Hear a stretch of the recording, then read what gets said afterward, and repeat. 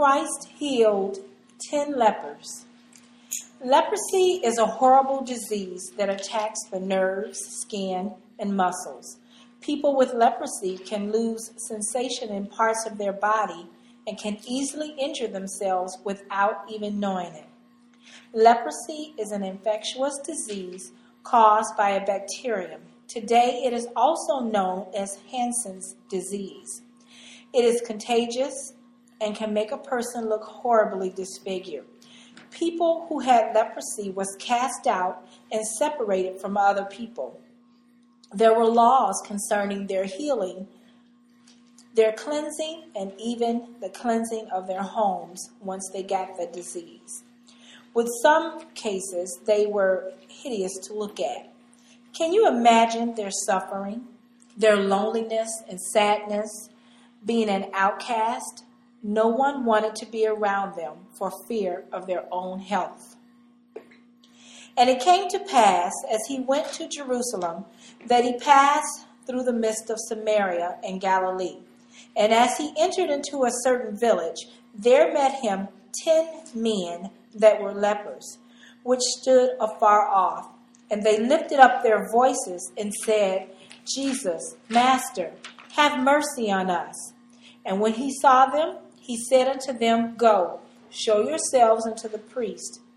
And it came to pass that as they went, they were cleansed.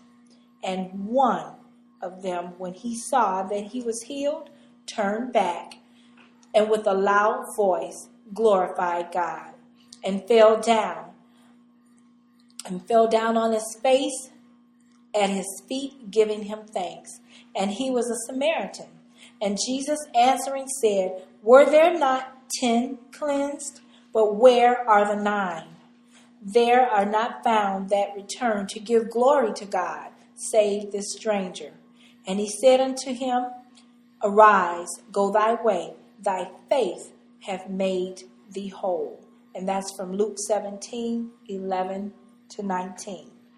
With faith in Jesus comes obedience to the laws of God. This one leper was thankful, not with lip service, to praise God, but he came to bow down and follow Jesus. He submitted himself to the Lord.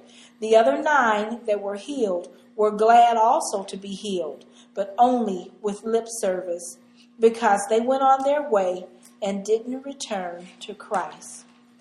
How do you say thank you to God for all of the blessings he bestows upon us? Our food, shelter, clothing, our families, our jobs, our health and strength, and for his truth, and from protection from harm for ourselves and family. How do we say thank you? We cannot simply acknowledge all he has done for us and say thank you and be on our merry way. We must show and prove our thankfulness to the Lord. Just as merely saying, I love you, Lord, is not proving you love God. John 14:15, if ye love me, keep my commandments. Just as saying the words, thank you, is not proving your thankfulness to God. Matthew 15:8, this people draweth nigh unto me with their mouth, and honoreth me with their lips, but their heart is far from me. How many people say, I love God, and don't keep his commandments? How many people shout, thank you, Lord, and don't keep his commandments or show any type of obedience to him?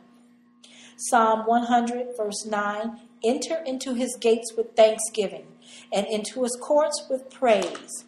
Be thankful unto him, and bless his name. Christ performed many miracles and healed many people, but all were not thankful. In other words, they did not thank Christ from their heart. They went on to live their lives of sin. They did not truly see the miracle of Christ. They were set free from their burden to continue the way that they lived their life, rather than seeking the opportunity Christ gave them to truly be healed of sin and death. And in closing, Psalm 92, verses 1 to 2, it is a good thing to give thanks unto the Lord, to sing praises unto thy name, O Most High, to show forth thy loving kindness in the morning and thy faithfulness every night. This is how you thank God for his blessings and the miracles that he bestows upon us. Because just saying it doesn't bear any weight, but going to Christ like the one leper did when the other 9 didn't is true thankfulness.